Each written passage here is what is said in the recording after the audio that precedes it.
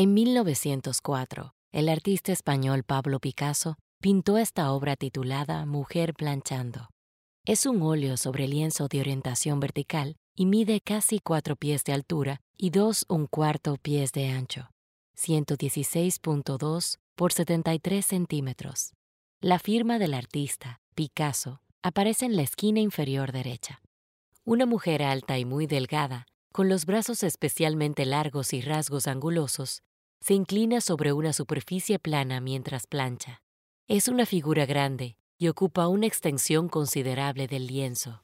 La superficie sobre la que plancha, tal vez parte de una mesa, abarca todo el tercio inferior del cuadro y queda sobriamente representada mediante una línea recta y estrecha que discurre entre el borde izquierdo y el derecho. La figura está de pie a un extremo de la mesa, la cual no permite ver la parte inferior de su cuerpo desde la mitad del muslo hacia abajo.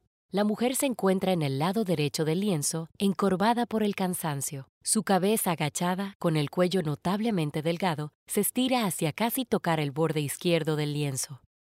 Su hombro izquierdo se proyecta hacia el espectador. Sus brazos atenuados caen hacia abajo y los dedos largos y delgados de su mano derecha se pliegan sobre la mano izquierda, mientras agarran el asa de la pesada plancha. No se aprecia claramente qué es lo que está planchando. La figura viste una prenda muy sencilla, ceñida, de color gris claro, con mangas hasta los codos y cuello en V. El rostro se muestra completamente de perfil, con la boca inexpresiva, la nariz y la barbilla puntiagudas, los mechones de pelo cayendo sobre la frente, el ojo no más que una cuenca oscura. La paleta es sombría, marrones cenicientos, grises y blancos. Se utilizan para describir casi todos los detalles de la pintura. Ciertos tonos amarillentos apagados emergen representando la piel de los antebrazos, el cuello y el rostro de la figura. Unas tenues líneas azul-grisáceas resaltan los mechones de su cabello castaño claro que caen, así como el leve contorno de su cuerpo. En la mesa pueden apreciarse algunos toques de rosa melocotón. La textura de la superficie pictórica es como la tiza, el hueso o la piedra, seca y deslucida, pintada con pinceladas cortas y poco elaboradas. La gran figura y la mesa parecen ocupar un espacio muy reducido, como si estuvieran pegadas a la pared del fondo. El fondo es anónimo, sin ningún rasgo definitorio.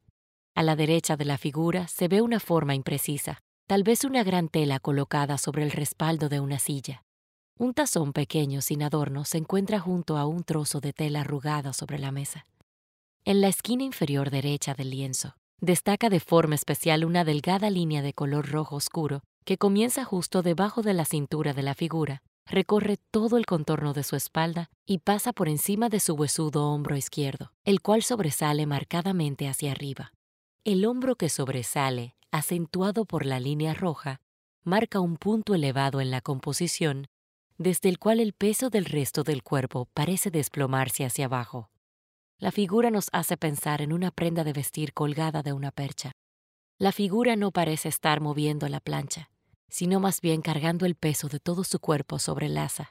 El gran tamaño de la figura y su proximidad al espectador crean una sensación de espacio compartido. Nosotros, como espectadores, nos vemos inmersos en la situación de esta mujer.